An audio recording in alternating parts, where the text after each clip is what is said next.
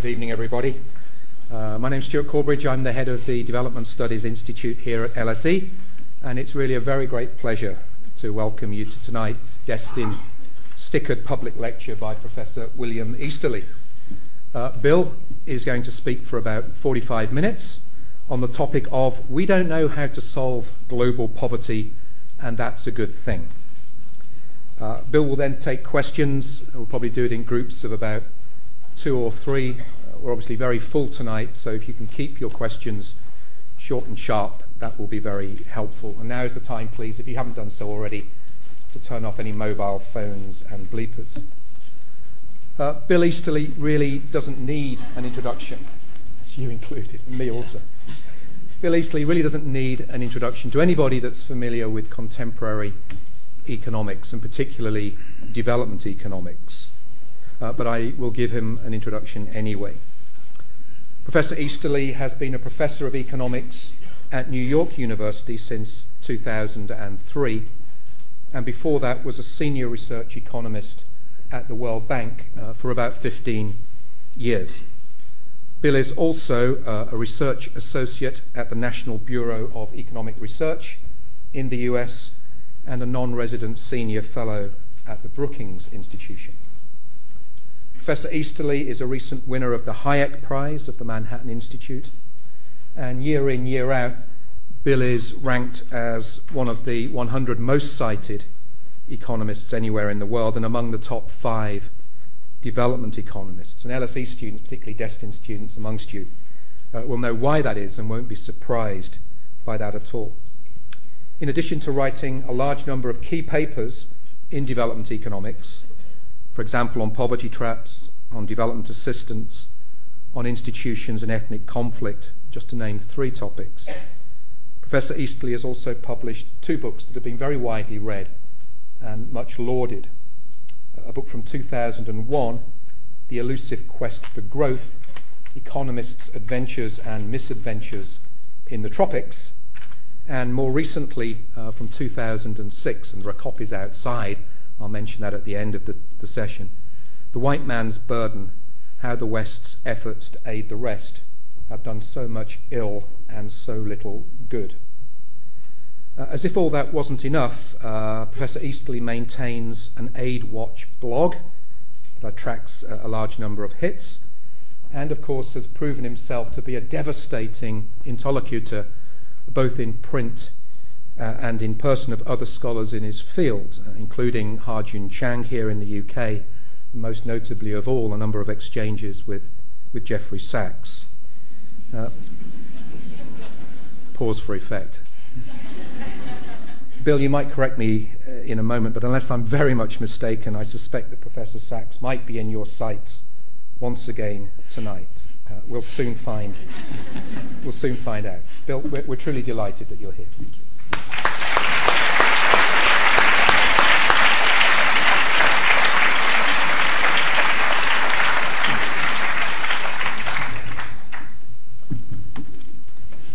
Thank you very much for that very warm, undeserved introduction.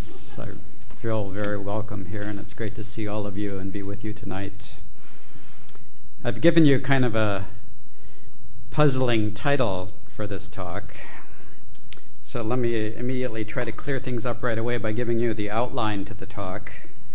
The first part of the talk will be here's the outline. Part 1 will be we don't know how to solve global poverty. So I'll talk about that for a bit and get you all very depressed. And then I'll try to convince you. I sort of, dedicated my life to lost causes that are very difficult to argue for, but I'll try to convince you that it's actually a good thing that we don't know how to solve global poverty. So just wait for that part to come up while you're feeling depressed during the first part. So let's get right into just how amazingly ignorant we are about growth and development. First, I apologize for citing myself first. This is from The Elusive Quest for Growth. It talked about the failure of development, panaceas that failed. soon followed by Al Herberger, who said there aren't too many policies we can say with certainty that affect growth. Danny Roderick also said no idea how to raise growth. Solow said no idea how to raise growth. And then the World Bank, last of all, spent $4 million to say no idea how to raise growth.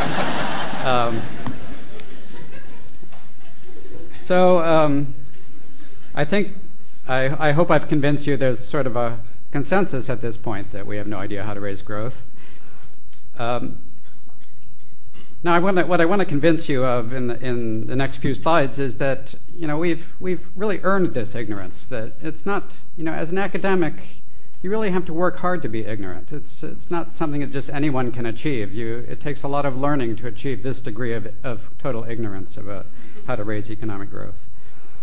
So let me just sort of go through some of the reasons why we don't know how to raise growth. So we've done a very large amount of work, of statistical work, searching desperately for some variable that would be the key variable to raise economic growth. We're looking for some policy variable that a government could just tweak a little bit and then raise the rate of economic growth and thus accelerate the end of extreme poverty in that country. So to make a long story short, the consensus of the academic literature is that we've spent 20 years looking for such variables and we've failed to find any. So this has been shown in various kind of formal econometric ways that I've put lots of technical language up here on the slide to sort of justify my academic credentials, that there's all kinds of different ways of torturing the data to try to get the data to confess just what is the variable that raises growth. One study by Xavier Salé-Martin and some of his co-authors in 2004, actually, the title of it was the somewhat more appealing title, I Just Ran 4 Million Regressions. And basically the output of the more technical title is Bayesian model averaging, but that's basically just running 4 million regressions in the desperate hope that some variable would show up in most of them as being statistically reliably associated with growth. And he actually claimed that he had found a few at that point. So there was a glimmer of hope at that point that he had found a few. I think one of them was primary education. Just do primary education and you'll have growth.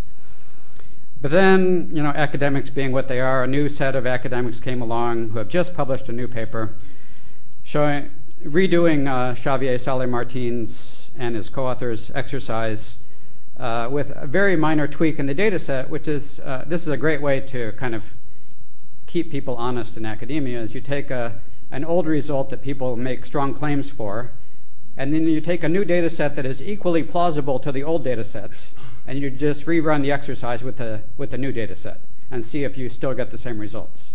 So this is really this is as close as we economists get to some kind of scientific rigor and really testing and replicating results. So they did that, and the equally plausible samples were of the order of things like there's something called the Penn World Tables that measures per capita income. Well, that's revised every few years, so they took a new revision of that data and redid the exercise.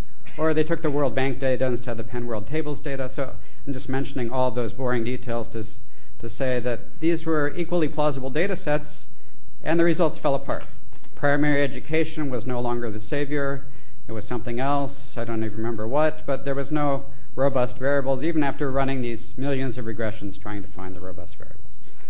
Now, this is before we even got to the question of, we all know that correlation does not imply causality, that even if we find a correlation with economic growth, we would have to decide what causes what. Does growth cause primary education, or is it the other way around?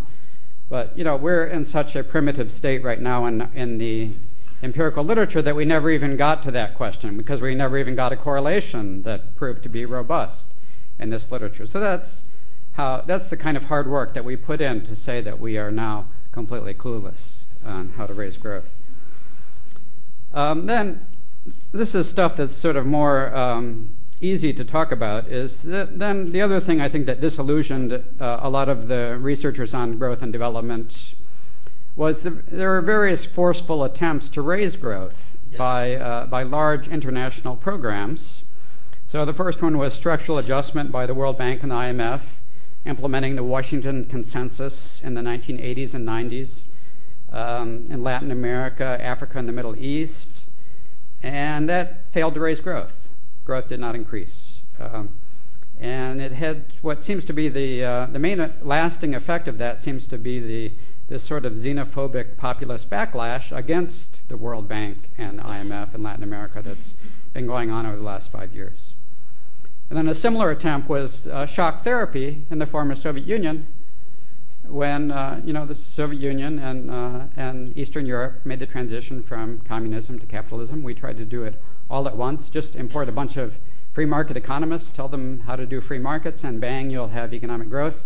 Well, instead, we had one of the worst depressions in economic history in the former Soviet Union during the transition. And then things have not really gotten any better since then. The new buzzwords in the 90s were fixing governance. Nobody was quite sure what governance was, but whatever it was, we fixed it. And that was disappointing, that it did not seem to generate much development or growth response. And then the last and most ambitious thing going on now is this kind of new idea of fixing failed states, of post-conflict reconstruction, peacekeeping, etc. And that did seem to go okay in a few small countries like Sierra Leone and Liberia, but may not be going quite as well in Somalia, Iraq, and Afghanistan. Now, part of the problem with trying to understand what was the secret to success with growth rates is that growth rates themselves are extremely noisy. And this is a feature of growth rates that I think is not widely appreciated. So I think this is something that needs to be much better understood to understand why we're at this impasse that we're at now. So one very simple reason why growth rates are very noisy is that there are measurement errors in growth rates. So I've already given you a hint of that when I told you, substituting one data set for another made a whole set of econometric results completely fall apart. Well, let me give you a little more detail on that. There's a new paper by Alwyn Young on Africa in which he delved into which African countries actually did have data on constant price national accounts, which is what you would need to have to know the real rate of GDP growth. And he found that there are at least 15 on any year, 15 of the sub-Saharan African countries for which there are no data on constant price national accounts. And yet the UN national account somehow manages to report data for these countries that are themselves reporting no data. Anyway, we're not quite sure how they do that. Let's not get into that now. But we're obviously, when you're announcing data when you have no data, then there is some possibility of measurement error, and that's the only point I wanted to make. And then there's other things that make the growth rate move around for transitory reasons, for temporary reasons. Growth takes lots of temporary jumps or temporary falls. There are terms of trade shocks, there's the weather shocks, there's the ash cloud, there's there's political instability, there's wars, or sometimes there's just sort of private sector dynamism can make the growth rate jump around in a temporary fashion. That suddenly we discover Kenyan entrepreneurs discovered a major new export success in sending cut flowers to Europe. They now have 40% of the cut flowers market in Europe. And that was a major entrepreneurial breakthrough that generated a spurt of growth as the cut flower industry emerged. But then it lasts. Or then you might go through a kind of lean streak when you don't discover any new industries and you don't have good growth. So there's this amazing sort of noisiness or transitoriness in growth, that growth is just jumping around all the time. In fact, the technical way to say this is the standard deviation of the transitory component of growth is 5 percentage points. So you should sort of think, whenever you see a growth rate, the message of this slide is that you should not take it very seriously because it has this very large temporary component that's going to disappear next year. So you should never get too excited about a high growth rate because chances are it contains a temporary element that will disappear. So that you can see why we have a hard time finding the secrets to growth when a lot of the action in economic growth are just temporary fluctuations. And it's much harder to find the underlying permanent rates of growth in the midst of all this vast amount of noise in growth rates. So one thing that this implies is this very strong tendency that's called reversion to the mean or regression to the mean. that on the horizontal axis here is the growth rate, the per capita growth rate from 1986 to 95 of all countries in the world. And then on the vertical axis, you have the change in growth from 86 to 95 to the decade 96 to 2005. So what this says is if you were way below average and you were way off in the negative part of the horizontal axis, then you will have a positive change in growth because you'll move back towards the world average growth. And the other way to say that is if you had a very high rate of growth in 86 to 95, you will probably have a fall in your rate of growth because your high rate of growth includes that temporary element that I was talking about in the previous slide, and that's going to disappear, and so your growth rate is going to fall. So this is, regression to the mean is a very well-known statistical property, but people don't realize that it applies in a sort of massive way to economic growth. So you can see how it's going to be very hard for us to figure out sort of when there's how we explain a growth acceleration as if it's the result of some conscious policy, when in fact it might just be some transitory temporary elements that we can't quite explain. So, I mean, the only good news about this is that there is at least one thing that we can predict, and this is a trick that I like to teach my students, and I want to share with all of you because you can impress your friends with this, is one thing that you can predict with regression to the mean is if you just pick the countries that have the highest growth rates in the world, you can start, nodding your head sort of wisely as if you really know a lot about, let's say, it would have been South Korea. That's the KOR off to the right here. And, you can act as if you're a Korean expert and say, but this is only under the condition that you pick the country that has the highest growth rate in the world. And you say, I really don't see the fundamentals going that well in Korea. I don't think this growth rate will last. I expect growth to decline in Korea. And most of the time you'll be right. It's just regression to the mean. It's a great way you can impress your friends who don't understand statistics. Unfortunately, that's the only thing we can predict, but at least it allows you to impress your friends. So, this is why this growth accelerations paper by Hausman, Pritchett, and Roderick had these two statements, the first which generated a lot of excitement, and then the second killed off all the excitement. So the first statement was, growth accelerations are surprisingly common. And by growth acceleration, I don't remember exactly how they define it, but it was some very large jump in growth rates that was sustained for a number of years. It was not a minor deal. It was a major thing happening that you had a growth acceleration. So 60 out of 110 countries have had at least one growth acceleration. This is it's a lot easier than we thought to have a growth acceleration. So it must be easy to have one, right? Well, unfortunately, the statement number 2 was, growth accelerations are not preceded or accompanied by anything like changes in economic policies, any changes in institutions, any changes in politics, external conditions. All these determinants do a very poor job of predicting the turning points. And this is sort of exactly what you would expect them to find when growth is dominated by this tremendous noisiness where a lot of the action is just the disappearance of temporary positive surges in growth or temporary negative surges in economic growth. So now there is an answer to dealing with noise, but it's probably not going to be super appealing to you. It's that you can average over very long periods of time to try to average out the noise. Now the bad news is when you start with an annual standard deviation of 5 percentage points of growth, you have to have very long periods to average out the noise. And this is one reason why a lot of the recent empirical research in academic journals on development has been, instead of trying to determine growth rates, has been trying to determine levels of per capita income.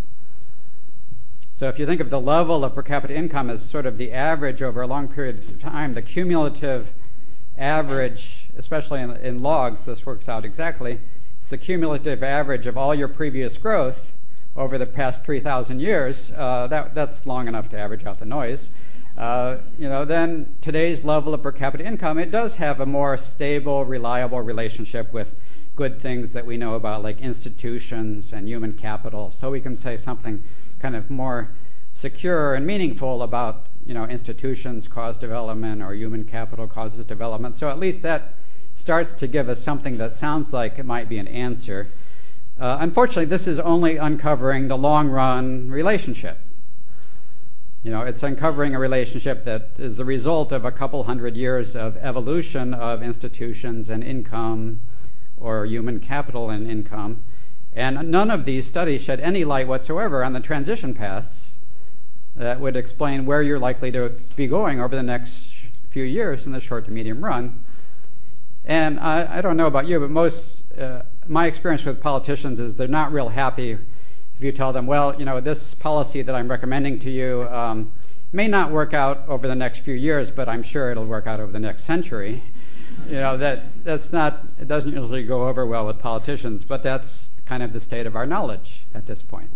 So hence my statement that we don't know how to solve global poverty. So I hope I've convinced you now that decades of research have there's this old line that his research has so far shed a lot of darkness on the subject, and if he continues researching, we'll soon know nothing at all about the subject. That's kind of what has happened with growth research.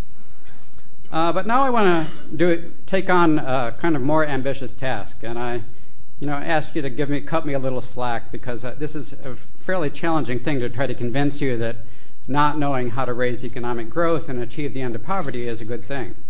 So, try to open your mind a little bit and see if you're willing to be persuaded that this could be a blessing in disguise. Now, how could that possibly be? Well, let's go back to the question that we always ask in development. This is the question that all of development is about. It's a question all of us who work in development are asked this about 10 times a day. What must we do to end poverty? So let's just think about this question and think, based on what I just told you, how we would answer this question. And I'm actually going to say that I'm going to suggest an answer to this question, a definite answer. So I hope you're getting suitably excited about this, that after all this time, you're at 7 o'clock in the evening in London, at the London School of Economics, we finally answered this question. And the answer was, you're asking the wrong question. You expected something that continued to be puzzling and paradoxical, right? So why are we asking the wrong question? Well, let's just think what we're saying when we ask this question. First of all, who is we exactly? Who is it exactly that it was in that we that is going to end the poverty? I mean, has anyone ever thought about that? Has anyone ever explained who is the we? And second of all, how are we going to have the power to implement that answer that we found? So suppose we did find an answer, that we found the answer. It's this comprehensive package of so much infrastructure and so much human capital and a little bit of tariffs and a little bit of this and a little bit of that, and we had the exact answer on how you end poverty. Well, who would exactly have the power to implement this comprehensive package to end poverty?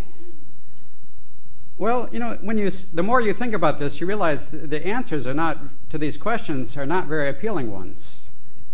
The only feasible we would seem to have to be some combination of local rulers, aid agencies. Lately, some of the armies are getting into the act also with the new concept of merging defense and development. I won't spend any time on that, just to say I think it's appalling and stay away from it. But and of course us development experts.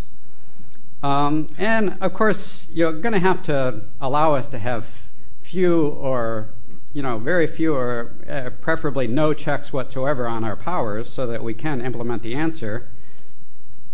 So namely, this question really only makes sense when you grant us that we're going to be able to operate in an authoritarian manner. And not only that, kind of in a paternalistic manner, because, we, the development experts, are usually people that look like me, aging white men, deciding the answer for the rest of the world. There's something that's kind of paternalistic and unappealing about this elite we sitting in New York and Washington and London deciding the answer for the rest of the world on how we end poverty. And there's also, it's not very appealing to give either the local rulers or the aid agencies authoritarian powers to implement the answer also. So, if we at the same time, if the we is the people, as all of us in the audience today, if we at the same time hold democratic values, we believe in things like individual rights, we believe in the equality of all, we believe in self-determination, then this approach it becomes less and less appealing the more we think about it. The more we think about having an answer would require this authoritarian paternalism that is not at all appealing on normative grounds. And so, I just want to, what I really want to say here is that the old dream that we could have sort of this technocratic answer to development that's free of values, that's value-free and just technocratic, that you just implement the technical solution to development, that's just a delusion, that we have to start with some set of values. And so it's perfectly legitimate for us to, assert the values that a large number of us share and say these are the normative values from which we're starting from, and then ask, in that context, what would it mean to achieve the end of world poverty? We would not like, in that context, if our normative values are, and this is one thing that I'm trying to explain in this slide, is that by democratic processes, or whatever the opposite of authoritarianism is, it's much, much more than just holding majority vote elections. Which is the popular conception of what we're talking about when we're talking about democracy, that we're just talking about majority vote elections. But I'm talking about something much deeper, and that's a set of shared normative values that involve human rights, civil rights, the legal equality of all persons, the rights of dissent and criticism, equal opportunity for all persons to do whatever activities they choose without hurting others. That these are the fundamental values that I'm talking about with democracy. That's sort of the opposite of the authoritarian values that would be needed to implement that answer to end poverty. And so that's one confusion that I want to clear up because I am going to be talking about democracy for the rest of the talk. And I want to clear up that I'm not talking about just majority voting. Majority voting does not always work out that well. It's neither necessary nor sufficient for a well-functioning, democratically accountable government, as you've just demonstrated so brilliantly here in the UK. And my country has demonstrated a number of times, and there's chaotic elections all over the world. But that's not fundamentally what we're talking about. We're talking about the values.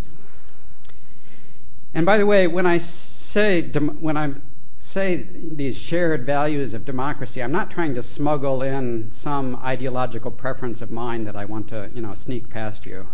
I'm not trying to smuggle in some right-wing ideology or some left-wing ideology. I want a notion of democracy that's broad enough to include the whole right and left of the political spectrum in Western democracies.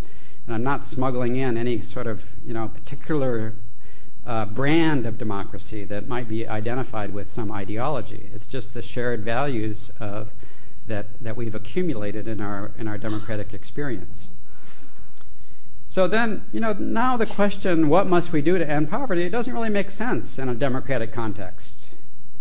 Because there's really no one person that will be voted, into office to do that. And if there was such a person, they would again have to be given unchecked powers, so you would just be voting to give up democracy and to go back to authoritarianism. If instead democracy is a process by which voters and interest groups, without any sort of general conception of what is best for society, they're just voting in their own self-interest, that's a process that's very unlikely to be consistent with whatever general answer was delivered by the development experts. So in a sense, there's no demand in democratic society for the development experts to provide an answer to that question, what must we do to end world poverty? And I mean that including a democratic society in a poor country. In a poor country, there's no sort of general demand for a development expert to fly in and give the one answer to solve the country. It's something that has to be achieved within the democratic process within that poor country. So, I mean, this is so far a purely normative argument that I'm giving you. I'm in a few minutes I'm going to come to the pragmatic argument. Is democracy good for development, or is it bad for development? Do you need to have authoritarian rulers to achieve development? Do you need sort of benevolent dictators to achieve development? Those are pragmatic, empirical questions that we can ask. That do dictatorships deliver development, or does democracy deliver development? That's a pragmatic question. But before we get to that question, I'm making a purely normative argument. If your values are democratic, then you're unlikely to be happy with any authoritarian answer to the development problem. So there was one development economist who was more successful than others in having few checks on his powers and able to implement the solution. He wrote a book in 1901 about this very poor country, and the book was called "What Is to Be Done." In that book, he made what sounds like a very typical arrogant statement by a development expert. If we've made progress in science, we would not want to have freedom for the new views to compete with the old views, because the scientists have already decided that the new views are right, and so we can't have any sort of democratic deliberation about what is right. We scientists have already figured out what is right. And so this young man, I've been told, I was on a subway once wearing a certain kind of hat and was told I looked a lot like this gentleman. This is the world's first development economist who is very successful in implementing his development ideas with very few checks on his powers, and became somewhat imitated afterwards. So the message again that I just am going to keep reiterating is the answer is itself is simply not neutral to your choices on whether you're an authoritarian society or whether you're a democratic society. And so it also follows that it will fail if we try to extrapolate answers that were achieved in a democratic society and try to transfer them to an autocratic society. The same conditions simply do not hold. So the answer that you seem to identify in a democratic society will not work in an authoritarian society, and vice versa. So, the whole attempt to sort of imitate the rich country cases in which societies sort of democratically chose certain policies and institutions and public goods, to poor country cases in which policies and institutions and public goods were imposed by autocrats or by colonial powers or by outside aid agencies, you simply cannot make that extrapolation. The effects of the second are not the same as the first. And one reason why you might think the first would have different effects than the second, the effects of policies and institutions in a democratic society are different simply because they're the result of a democratic process. And I don't have any rosy-eyed naivete that the democratic process works perfectly, but it certainly results in some set of policies that are going to be selected in a very different way from how they would be selected in an authoritarian society. So they're selected with some sense of that they reflect the revealed preference of the citizens for certain policies that the citizens want, for certain institutions the citizens want, for certain public goods the citizens want. All these things are politically sustainable because they reflect the trade-offs that were voluntarily accepted by interest groups within a democratic society as these policies and institutions were put into place. You had to have this consensus-building process in which interest groups were willing to make trade-offs, so you'd know that policies are sustainable. Now, none of that holds true in an authoritarian society. So I'm not saying that in an authoritarian society nothing would work, but I'm saying the effects would surely be different when policies and institutions were imposed than when they were the result of a democratic process. Now, I'll give you a very econometric way of saying this, that it surely must be invalid to use an econometric strategy where you identify some source of democratic variation in policies and institutions, and show the effect of those on growth, on the level of income, let's say, the level of GDP per capita. And then you cannot generalize that effect to apply to countries with an authoritarian system, and vice versa. So, for example, the famous Acemoglu, Johnson, and Robinson results are one example of this being very problematic. That their results, they identified essentially the variations in institutions that were associated with colonial regimes, which, as I understand it, I'm not a colonial expert, but colonial regimes I think were considered not to be democratic, did not seem to give a lot of democratic rights to the people being colonized. So, that seems to be like an authoritarian variation in institutions, but then that does not apply to a democratic environment, and vice versa. Any variation that you identified in rich countries, democracies, would not apply to authoritarian countries. So what I'm saying is, not only is the authoritarian answer normatively unappealing, which was my first point, but the second point is that we now know that it would not translate from one situation to the other. You have to find one set of answers for an authoritarian system and another set of answers. Well, the set of answers for the democratic system doesn't really make sense to talk about answers, because the answers are decided by the democratic process itself. So this is, one possible reason for the failures that I talked about earlier of structural adjustment and shock therapy and governance reform and fixing failed states. So all of these took ideas basically from rich country democracies and tried to apply them to poor country societies that were by and large not very democratic or did not have fully developed democratic institutions. And then on top of that, they involved a considerable degree of external coercion by aid agencies. That aid agencies were saying, you have to do these policies in order to get our aid loans.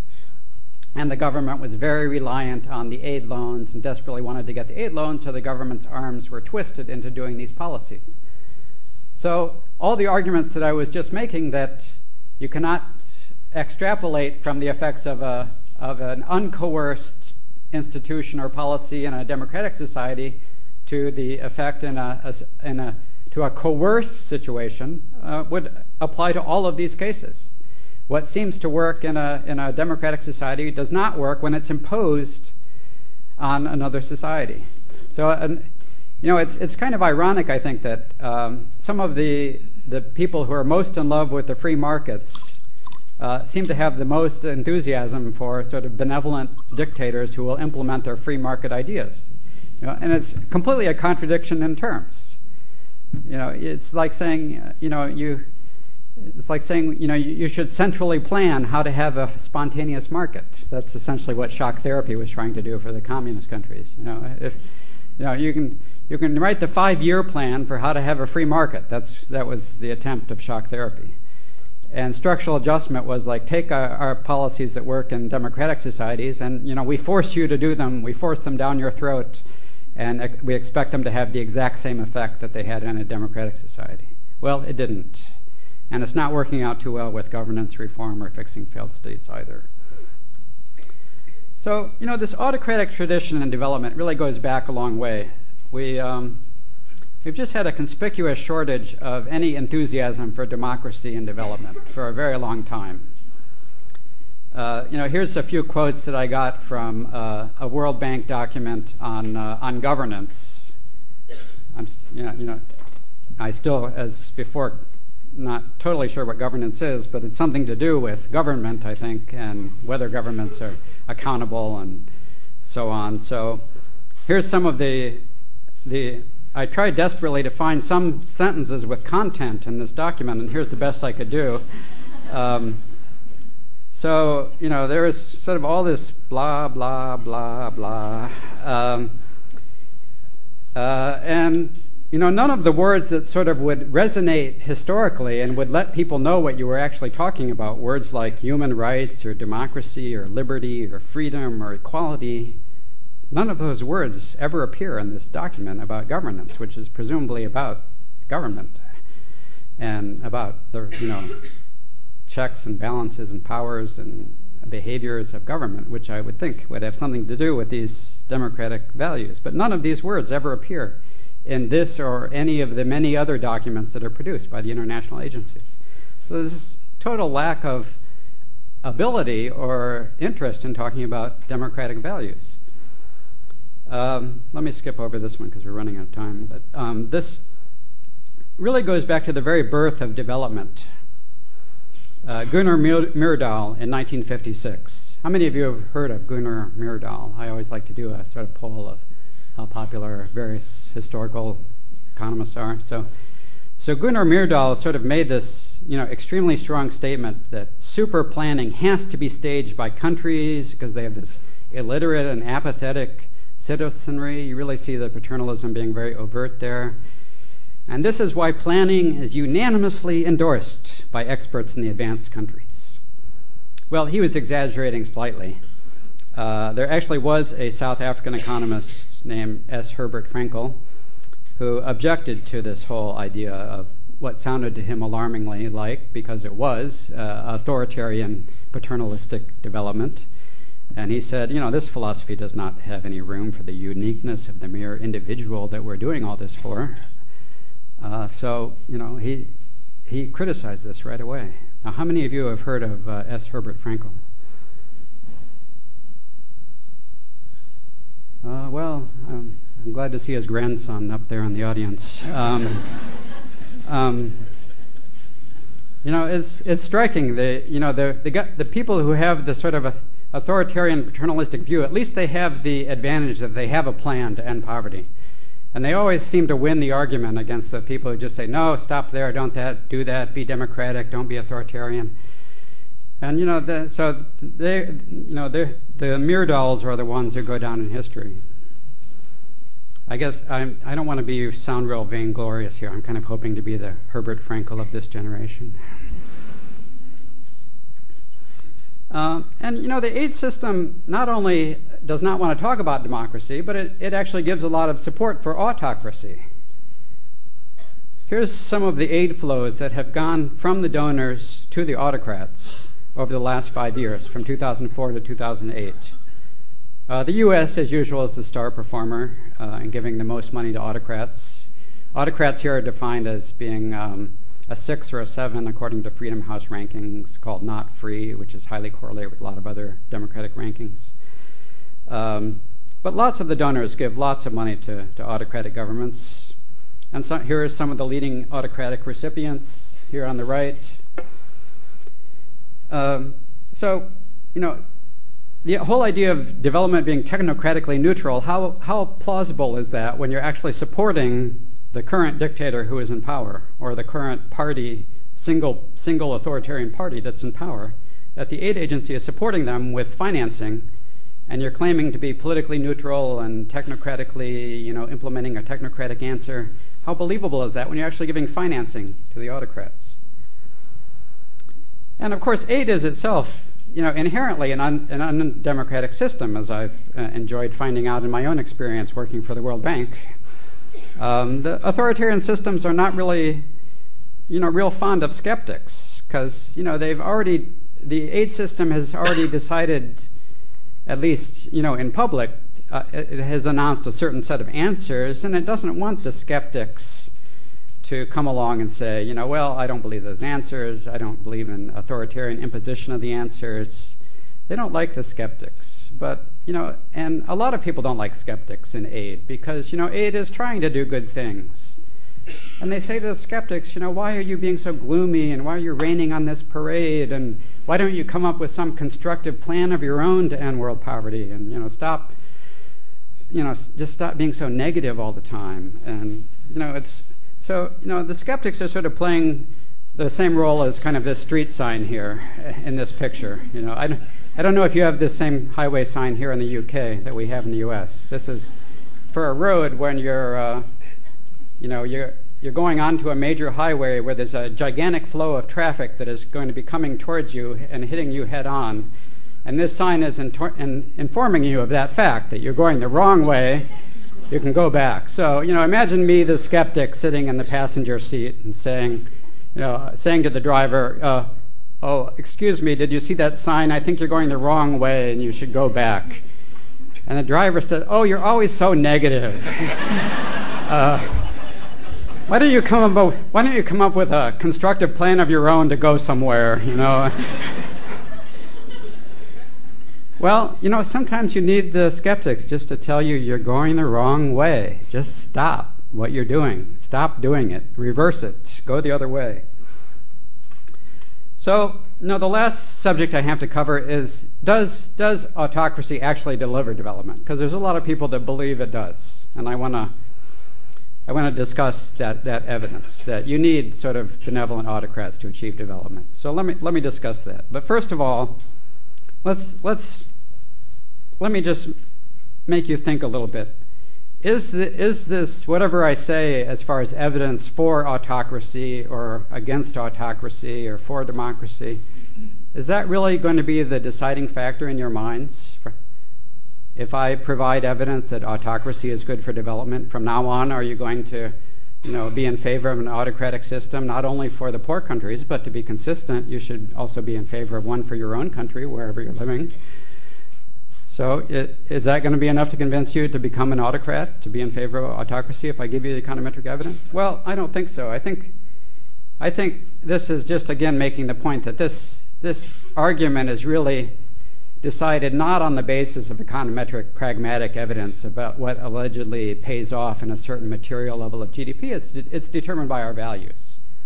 So what actually happened in the U.S. is, there was this guy, Thomas Jefferson, that this is the statue of him at the University of Virginia.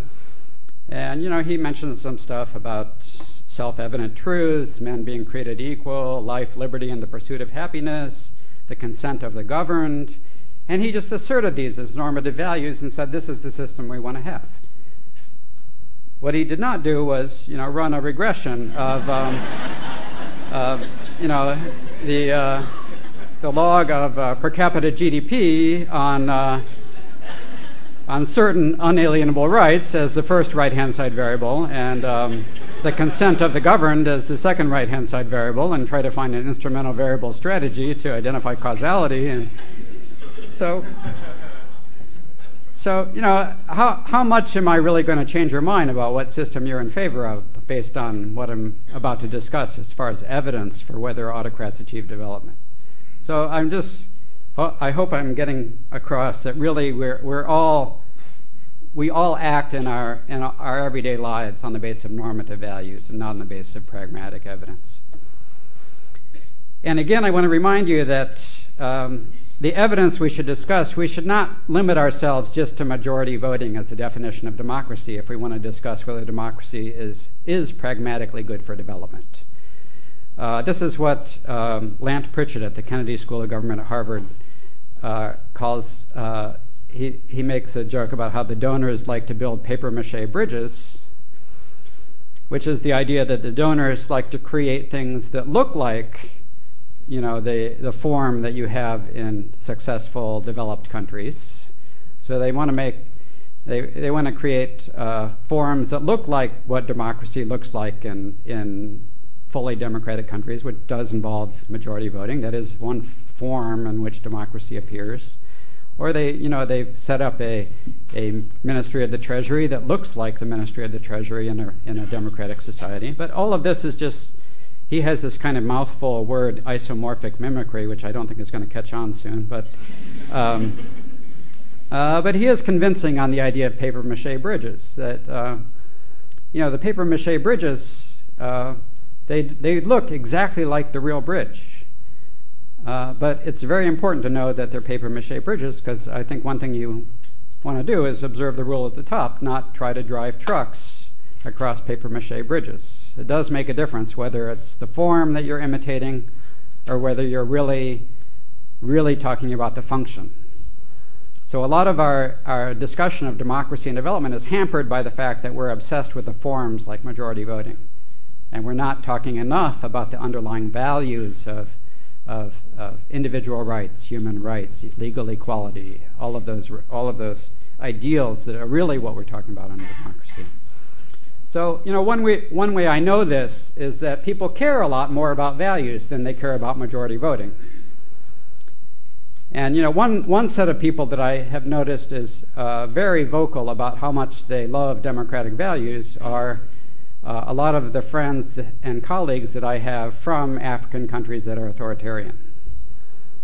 I have one colleague that I talked to recently who was in jail in his country. I can't tell you his name or the country because he's still so afraid of being persecuted by the government if this story is sort of told publicly. But he was in jail reading a book called The End of Poverty. I can't remember the author offhand, but he was reading a book called The End of Poverty, and in the introduction or the preface to the book, the author praised the leader of his country as being one of the new generation of African democratic leaders. My friend wasn't totally convinced based on the evidence that he himself was in jail for being a peaceful opposition leader. I have another friend I was just having lunch with last week from another African country who told me that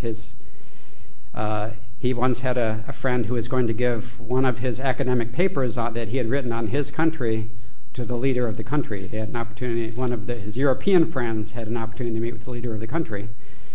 And my African friend said to him, "Are you crazy? You're going to get me killed." And he's still afraid that his academic papers will leak, and that his life will be in danger if his academic research on his own country is leaked. So that's the kind of democratic values that we care about. Those two people that I've talked with don't have any ambiguity about whether they like democratic values or not, regardless of whatever we decide about the pragmatic effect on development. So I want to suggest a sort of normative golden rule for whether we should recommend one political system or another, which is that never recommend a political system to another country unless you yourself are willing to live under that system.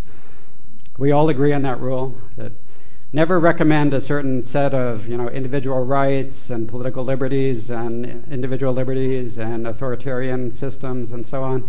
Never recommend any system to any other country unless you're willing to go live under that system yourself. We seem to sort of casually observe that there's not sort of like a huge flow of migrants that are desperate to immigrate to North Korea, so there doesn't seem to be a lot of enthusiasm for authoritarian systems. Okay, but finally, after all that, I'll get to the evidence. So what is the evidence on this payoff? Well, I'll still torture you with one more normative question. Even if I give you some evidence on the payoff, who decides if the payoff is enough? So is it worth it to sacrifice these normative democratic values if it has some material payoff to have an autocratic, benevolent, dictatorial regime to promote development? Is it worth it? Well, first of all, we'll try to figure out if there's some evidence on this, but then we're still stuck with the normative. We can never get away from these normative questions. Again, the whole message that you should go away with tonight is that we cannot do value-free development. There's no such thing as value-free development. Development can only be based on the well-being of the individuals who are going to benefit from development, and that implies a set of normative values that cares about the rights of those individuals. So who would decide whether the payoff was enough to convince you to give up democracy and to have autocracy? Who would you have an election on that? Would such an election be valid? I mean, these are sort of torturous, unanswerable questions. Well, I hope to save you from some of these torturous questions because I want to suggest that the evidence, if anything, suggests that democracy has a positive material effect on development and that autocracy has a negative effect. Now, here I have to be very honest because I was so hard on the growth literature before. And I have to tell you, this evidence is far from airtight. Okay, so I'm doing the best I can with the evidence that we have in the literature, but it's very far from being completely airtight. It's not completely convincing, but it's suggestive that, if anything, there is a material payoff to being a democracy instead of autocracy. Now, the reasons it's not so airtight is it's very hard to resolve causality. Do rich people just like democracy, and so you always find that rich countries have democracies, or does democracy cause people to be rich? We make various heroic econometric attempts to establish that democracy causes income, but we can never be quite sure that we're totally successful, and we're never quite sure that democracy is not standing in for some other omitted variable, that maybe it's really rule of law, or maybe it's really property rights, or there's a whole list of favorite answers of people that we can never be sure which one is the exact fundamental determinant in a pragmatic sense of causing development. But the evidence is at least here at least in contrast to the growth literature, we do at least have correlations. Here's one of the best of the recent papers, a paper by Pearson and Tabellini, which is trying to get around the idea of the shallow notion of democracy by talking about a long-run notion of democracy called democratic capital, which they measure in a very simple way, but they are trying to get at a deeper idea of democracy. It's just the number of years that a country has been in a formal sense of democracy. They take as some proxy for the sort of building up of the kind of democratic values that I talked about. They find this is strongly correlated with GDP per capita, so years of democracy on the horizontal axis is correlated with the level of development on the vertical axis. And you can see, especially as you get to lots and lots of years of development, it's pretty reliable that you're going to have high income, if this is causal. And then, a more direct attempt to go directly from democratic values to development, and of course it's a very tricky thing to measure democratic values, but there are some papers now in the whole culture and development literature that try to identify aspects of culture that seem to be, where some cultures seem to be more favorable to ideas that would be consistent with democratic values. So there's this research by these three authors, Leek, Goldschmidt, and Schwartz, called Cultural Rules. And they have this one variable that is basically a measure of values, and I'm not going to get into how they calculate it or how they got the data from or whatever, but it's basically the sort of polar opposite thing is whether the individual is sort of autonomous and can do what they want, or whether the individual is coerced by the group to do whatever the group says. This is kind of the deep value that they're trying to measure in their sort of psychology surveys. And they find that the value of individual autonomy is highly correlated with development. So again, we don't know what causes what. It could be that rich countries adopt, individual autonomy. The causality could go the other way. But at least, again, we have a correlation. And they make some attempt to resolve causality and argue that it's this value that causes development and not the other way around. And let me skip over that. Now, here's the hardest part, is trying to convince you that East Asia was not completely brilliantly developed by benevolent autocrats. So, this is a very strong idea in development. And so, again, please bear with me as I try to open your mind a little bit to the possibility that the conventional wisdom is wrong. The conventional wisdom is that, Lee Kuan Yew developed Singapore. Lee Kuan Yew is this brilliant autocrat who, just did all the right things and developed Singapore.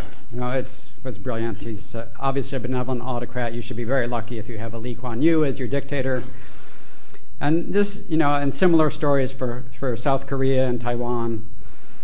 And so this is a very appealing idea in development that has lent a lot of support to the idea that you need an autocrat to have development. So let's try to unpack this one idea. Do the dictators get the credit in East Asia? Well, first of all, we all suffer from this thing that's called the teleological fallacy, which is that whenever something happens, somebody intended it to happen. That if something happens, then it was the conscious intent of somebody for that to happen.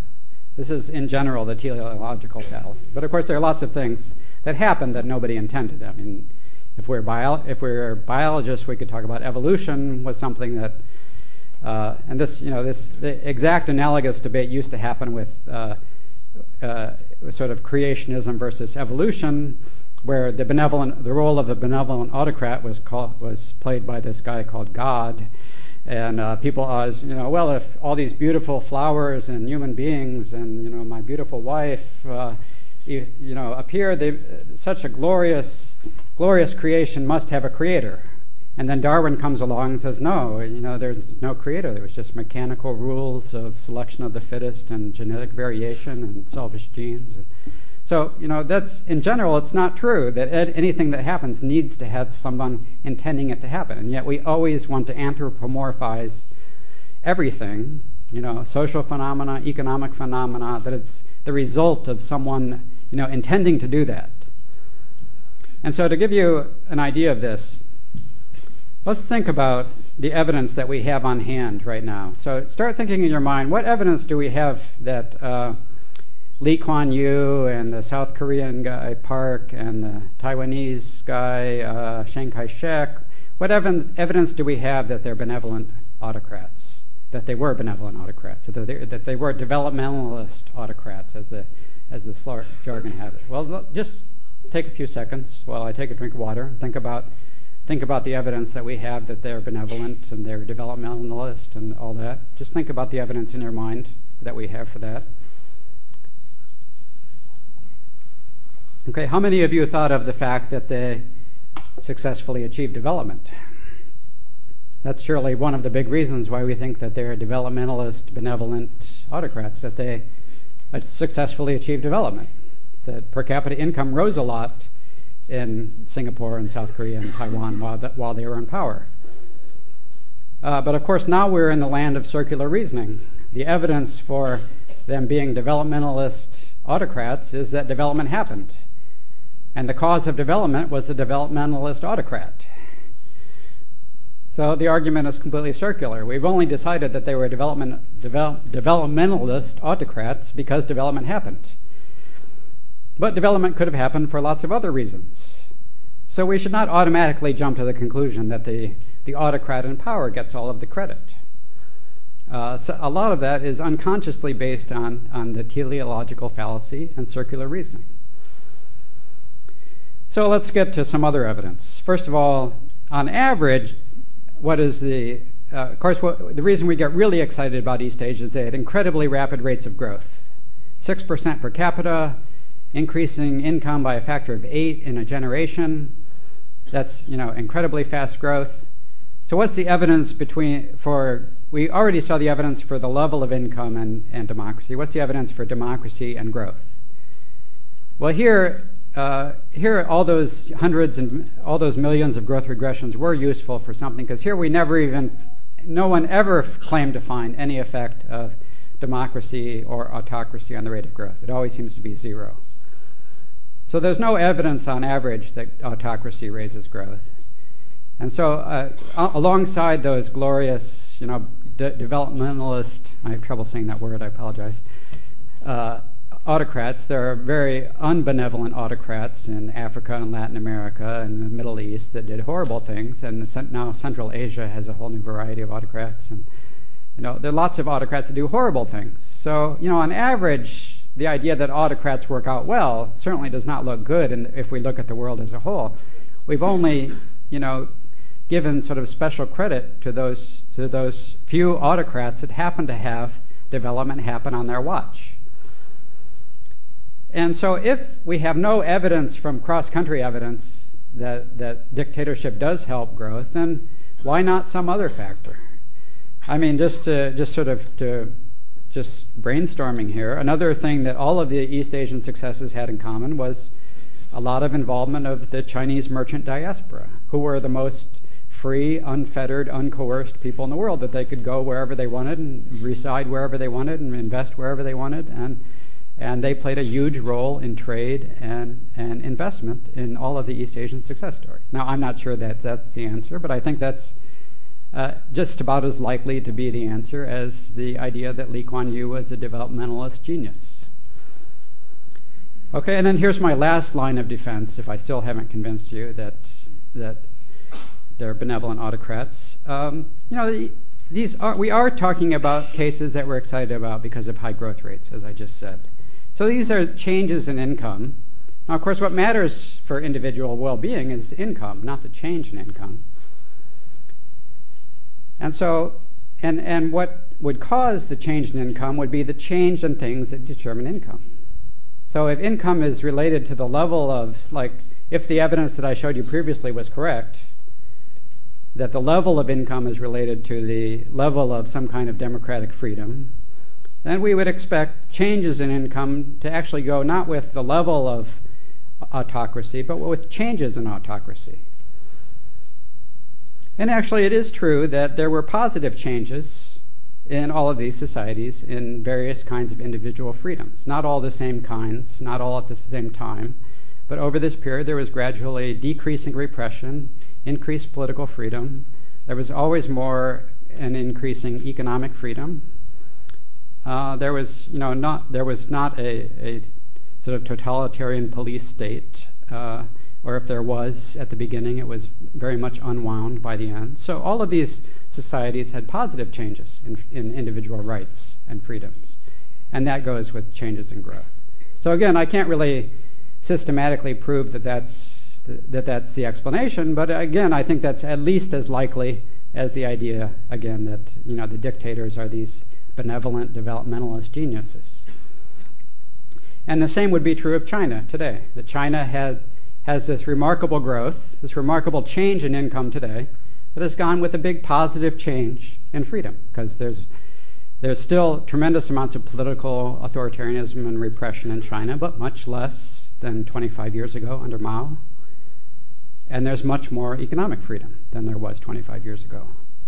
So over that period, there's been a remarkable growth of income, and there's been a positive change in both economic and political freedom. So in the end of the day, we don't have to torment ourselves with the conflict between normative values and the pragmatic payoff from autocracy, because there really is no evidence that autocracy is good for development.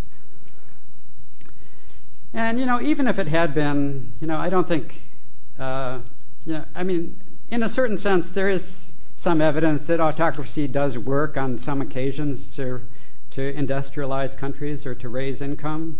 So maybe we used to believe this a lot more than we believe now with the new evidence that we have since the fall of the Soviet Union. But it did appear for a while that the Stalinist 5-year plans were successful in industrializing and raising Soviet incomes and ending Soviet poverty. But even if that were true, would we all volunteer to live under Stalinist societies? And again, I just keep reverting back to the same normative question that I keep asking you, that I think most of us would say no. That we don't want to give up our even... So in the end, whether one particular autocrat is responsible for the development that happens while they are in power, in the end, that's one observation. And so it's really unfalsifiable to say that he is or he isn't responsible for development. And so, at the end, who should have the burden of proof? Should democracy have the burden of proof, or should autocracy have the burden of proof? Well, I think if we're going from the normative standpoint on development, then autocracy should have the burden of proof. If you want me to give up my democratic rights and values, then you have to prove to me that autocracy. I'm not going to give up my rights for some non-falsifiable evidence that some autocrat on one occasion achieved development. So let me skip over this. So, I think another reason why we might think that democracy works is democracy ironically turns out to be the best system when you don't have the experts agree on how to end poverty. Because then democracy didn't need the experts to agree on any centralized actor anyway, because we've already seen that such an actor would not be consistent with democracy. And, in general, it's implausible that any centralized actor would ever have sufficient knowledge to find or implement such an answer. And so one of the attractive features of democracy is that it's a huge, collective, decentralized problem-solving machine. That it sets all the individuals free to be political entrepreneurs and social entrepreneurs and economic entrepreneurs to solve problems in a decentralized, bottom-up way that cannot be solved by some centralized expert who does not have a sufficient knowledge of each set of local conditions and circumstances and individuals and groups to solve the whole problems of a whole society. And so here's how Friedrich Hayek said it. It's because every individual knows so little, and because we rarely know which of us knows best, that we trust the independent and competitive efforts of many to induce the emergence, I like this phrase, to induce the emergence of what we shall want when we see it. We don't even know what we're going to get when we allow this independent and competitive efforts of many free individuals to operate. But we just know that we're going to want it when we see it. So let me start winding down to the conclusion now. So we didn't know how to solve global poverty. But that wasn't such a bad thing, because whenever we thought we knew the answer, we did things that turned out to be counterproductive. We did structural adjustment and shock therapy and invading countries to impose democracy and fixing failed states. And the aid system implicitly supported autocracy because of our indifference to this whole issue of democratic rights and values. We supported autocracy, so we supported the guy who was putting my friend in jail. He was supported with lots and lots of, he was a darling of the aid donor, that autocrat was a darling of the aid donors, got tons of money from the aid donors to finance the jails that were holding the peaceful opposition economists that was my colleague. And so, it's not such a bad thing that we did not supply these dictators with a lot of spurious answers that we were saying would justify their autocracy. So in a way, I think we have to somewhat try to escape from the philosopher's curse that was sort of imposed on us ever since Marx. And I'm not talking here about the communist Marx, but the sort of consensus Marx that influenced all of social science. That he said, the philosophers only interpret the world, but the point is to change it. But what was wrong with that idea is that the idea of philosophers changing the world would require philosopher kings, autocratic philosophers. And I don't think we want philosopher kings. I don't think we want autocracy by paternalistic philosophers. And so then the idea of the philosophers changing the world is no longer so attractive. So, I think development has spent 50 years spending way too much time on this futile search for the answer to end world poverty.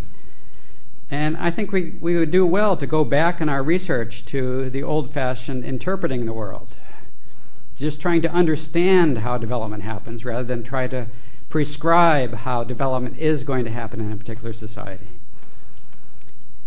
And the hopeful thing that I want to start leaving you with now that we're getting near the end, I want to leave you with some hope, is that this kind of research produces tons and tons of specialized, useful knowledge about how to do things that are helpful in poor societies.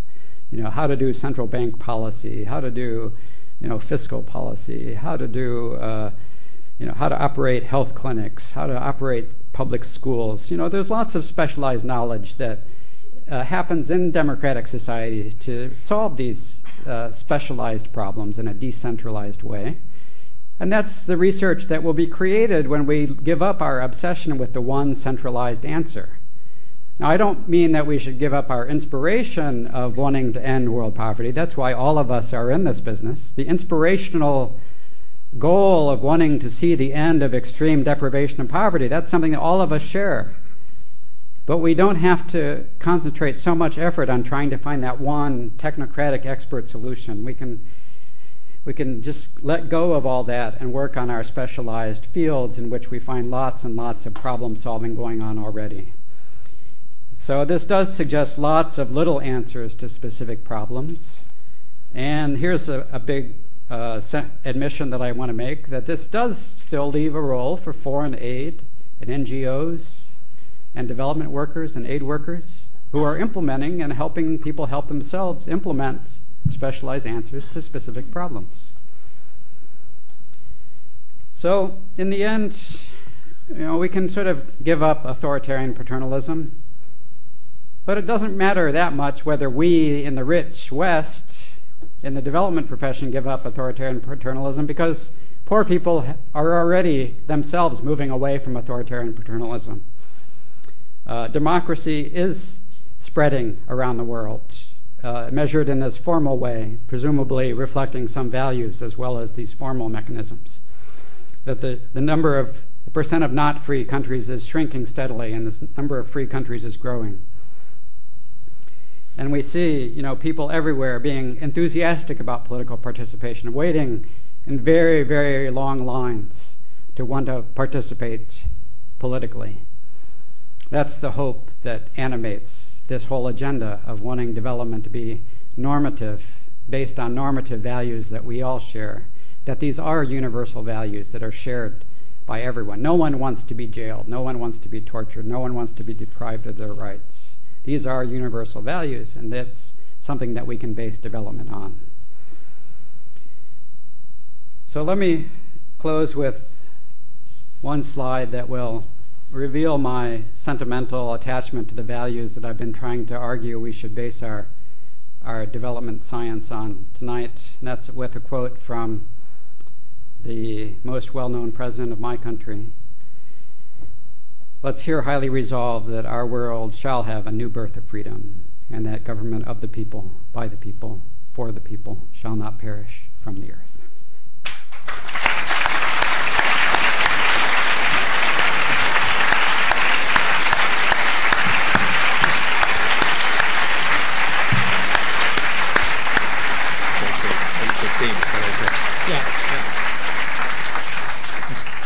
Just before some people drift away, I'd like to make a couple of suggestions, if it's okay with the event staff. We will take questions up to about 8:15, and then Bill will be signing copies of his book outside up to about 8:30. There is a small group of people, they'll know who they are, going to dinner at Cooper's tonight. Diana, could I ask you maybe to leave at 8:15 and just to say that we'll be about 15 minutes late. So we'll certainly have time for a couple of rounds of questions. We'll start downstairs and then we'll do a round upstairs. A gentleman right in the middle. If you could please keep your question short and just say who you are to begin with. Sorry, it is on? Yes. John Martin from Putney, Social Democrat who was greeted this morning by a Polish neighbour who said, you are a Conservative now. Yes.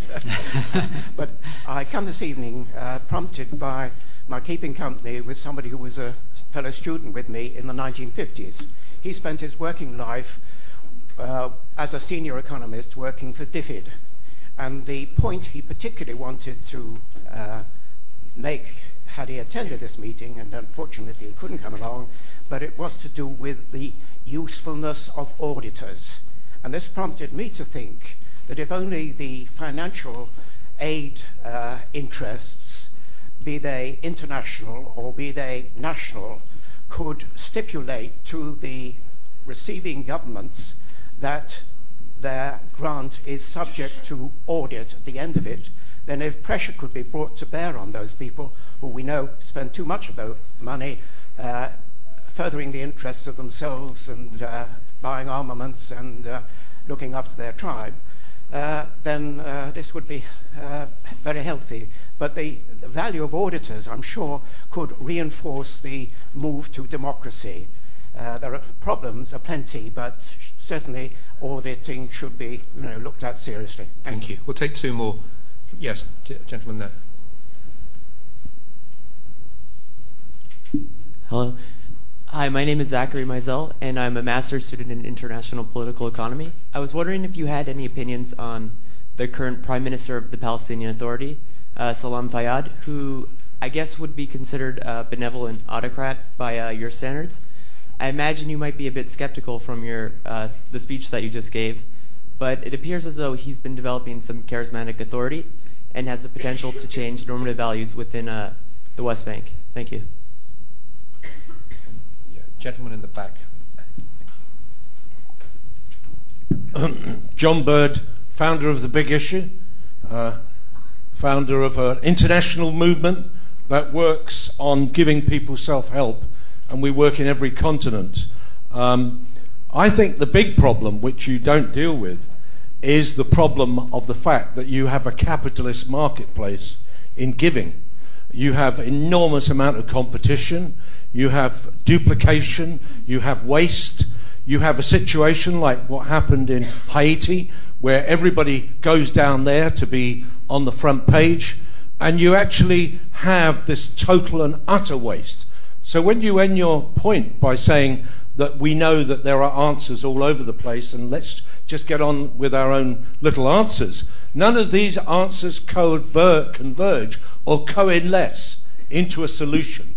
And until we actually do have a big solution, then all we will have is little answers here and little answers there and little duplications. Since 1945, there has been an increase. Can you just come to the point of the Since question? 1945, there's been an enormous increase. Billions of people have joined poverty. Unless we find a way of doing it, all we'll have is these petty little sensations all over the place, which looks just like any other marketplace. Okay, thanks. Bill?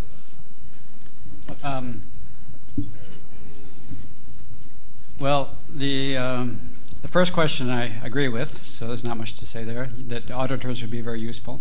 And the second question, I know nothing about the Palestinian autocrat, so I think you know more than I, so if maybe I should ask you to explain the answer to your own question. But so the third question about the duplication and waste, that's certainly true. It's because the aid system, including both official aid agencies and NGOs, is really a non-democratic system. That there is no choice element involved. And the poor people who are the intended beneficiaries of aid are not saying, well, this NGO is really delivering me what I want, so I'm going to them. And those other 10 NGOs are doing nothing, and they should go out of business because they're not helping me. There's no sort of democratic choice mechanism that people have to drive the unsuccessful official aid agencies and NGOs out of business, and that's fundamentally why this we have in aid we have something that's sort of like a unplanned central planning, where there's an unplanned collection of a huge number of agencies, each one of which is trying to do central plans of their own, which are not internally consistent, and that leads to the chaos that you're talking about. So we'll go upstairs. Yeah, go. Hello. I find your argument that we don't know anything actually very convincing.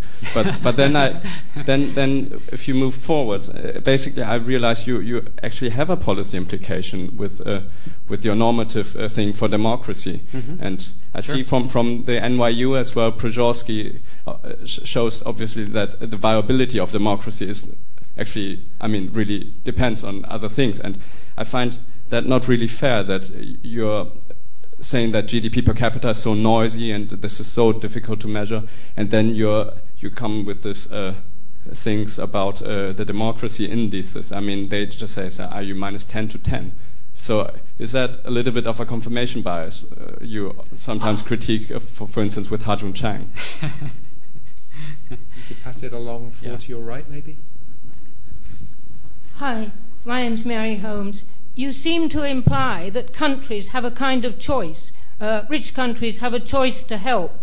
Poor countries also have a choice. But actually, if you took any issue like trade, the rich countries make the rules. Trade rules are made at the WTO, and I know each country has a vote there, but everybody agrees that it's the rich countries that make the rules there. So poor countries don't have a chance about helping with trade. And look at Europe. We subsidize our farm goods and things, so that undercuts prices. People in Africa don't have a choice to come somewhere different. America subsidizes all its cotton. I'd like you to comment on that. Yeah. We'll take one more just up here. It's coming to you from your left.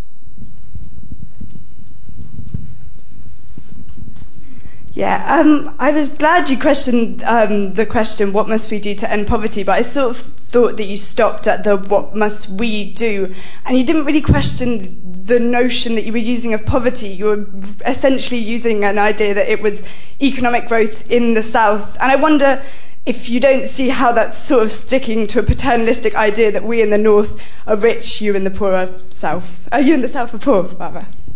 Yeah. Do you want to take those three? Yeah. These are all excellent questions. The last one first. it's certainly true that sort of GDP per capita or the poverty rate are not the sort of comprehensive, all-inclusive measure that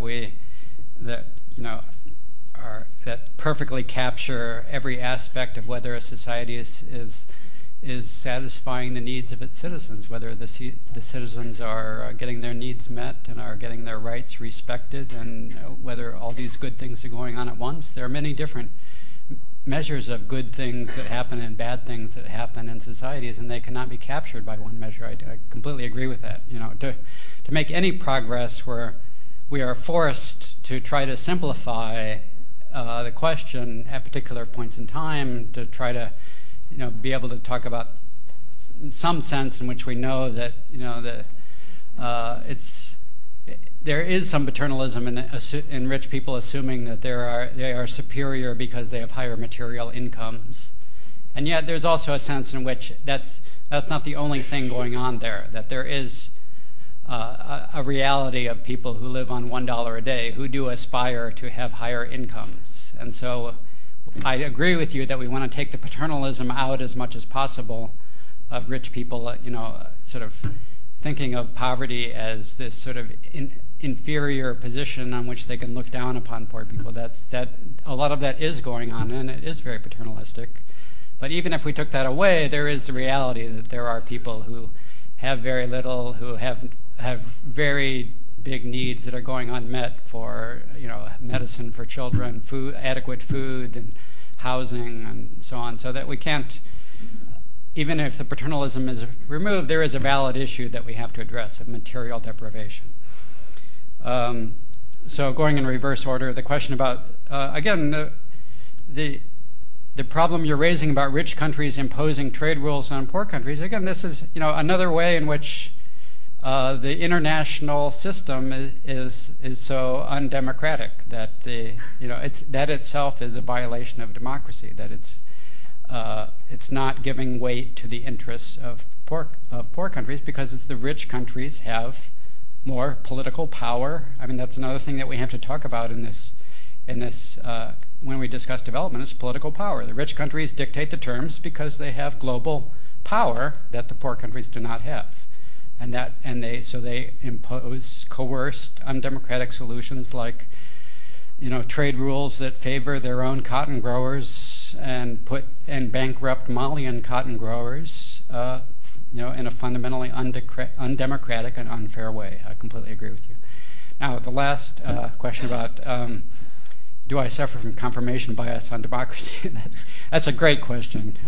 I hope all your instructors are here and giving you extra credit for such a brilliant question. This is a very valid issue. I want to say that it's very hard to decide anything on the basis of the evidence, but then people will still want to say, well, I have this evidence that dictators are better. I think I have this evidence that that benevolent autocrats cause development. So what I'm trying to give you in those admittedly simplistic and extremely simplified correlations that I show you in the graph is just that if the burden of proof is going to be from a normative point of view on autocracy, then here's the sort of empirical correlations that they have to explain. If autocracy is so good for development, why is it that the democratic societies measured and very imperfectly in a very crude way, but we're pretty sure that democratic societies are much richer than undemocratic society. So that's not it's not completely reliable evidence, but it is not consistent with those who want to provide evidence in the other direction. So I'm only providing that kind of evidence because I think from a normative point of view, the burden of proof should be on the autocrats to claim that they will generate huge material payoffs if you just are willing to give up those normative values in return for some material payoff from autocracy. That requires that we have strong evidence for those autocratic material payoffs. And I'm trying to show you that they have to swim against the tide of a lot of correlations that go the other way. And as far as growth, we know nothing. We don't know whether democracy or autocracy is is good or bad for growth. And that's we even know less on that than we know on some of the other questions like the effect of trade on growth. At least with trade on growth, somebody at some point did make some claims that free trade was good for growth. And probably they were wrong and it was not robust. But nobody has ever found even a statistically significant coefficient of any kind in any straightforward, robust way of democracy or autocracy on growth. So the growth is a wash. The levels are suggestive that prosperity and democracy go together. It's not airtight, but it's evidence that the benevolent autocrats need to confront when they're trying to sell themselves as delivering development. I prefer to think his good question was because of his instructors. But I know I'm wrong in that case. We'll take one last round of questions. Lady here in the front.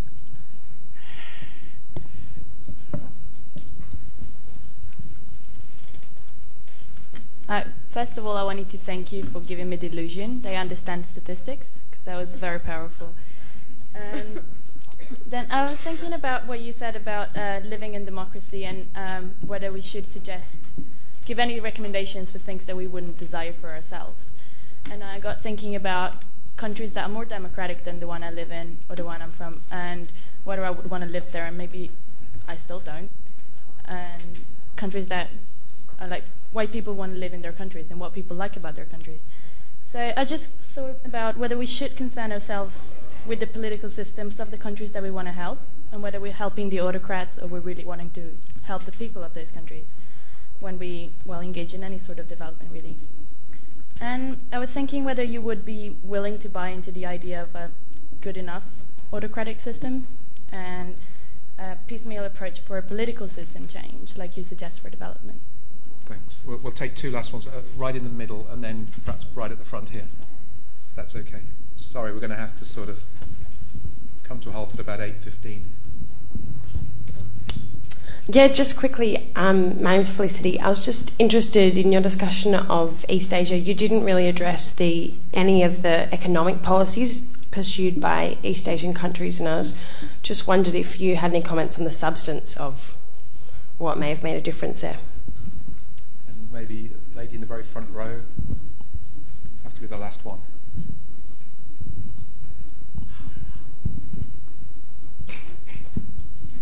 Hi, my name is Jennifer, and I have a question about aid to Africa, which has certain specifications attached to it. I know that traditional DOC donors, such as the United States, usually attach to their aid that's given some sort of normative judgment values on furthering democracy or literacy, whereas other non-traditional donors, such as China, don't have such attachments to their aid. And as such, I was wondering if you believe that Chinese aid, as an example of aid that does not dictate changes to democracy or improvements in democracy, can that actually harm African nations from developing? Thank you. Thank you. Okay, let me go in reverse order again.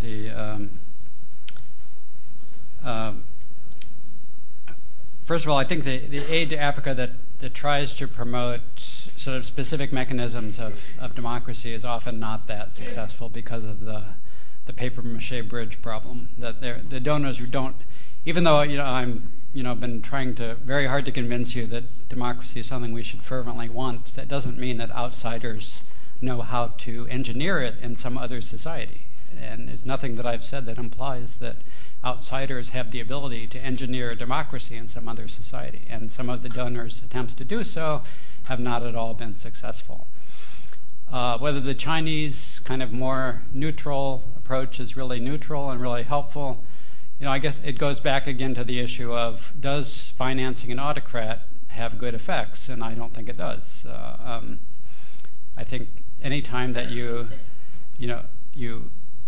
have a foreign government providing financing to one political side in a country that is asserting its authoritarian claim on power and depriving everyone else of political rights, I don't think the effects of that are going to be good, whether it's the World Bank or China or the USAID or DFID or whoever.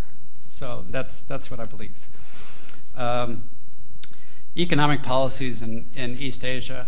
I think again I think the mistake we often make in talking about East Asia is that we talk about East Asia. We do case studies of East Asia and only talk about what happened in those countries and don't place them enough in a comparative framework. So it's when you're just talking about case studies, it's never enough to say that well, development happened because they did this, and that's what a lot of the East Asian discussion falls into. It just whatever East Asia did must have been good because they had rapid growth. Well, that's not necessarily true.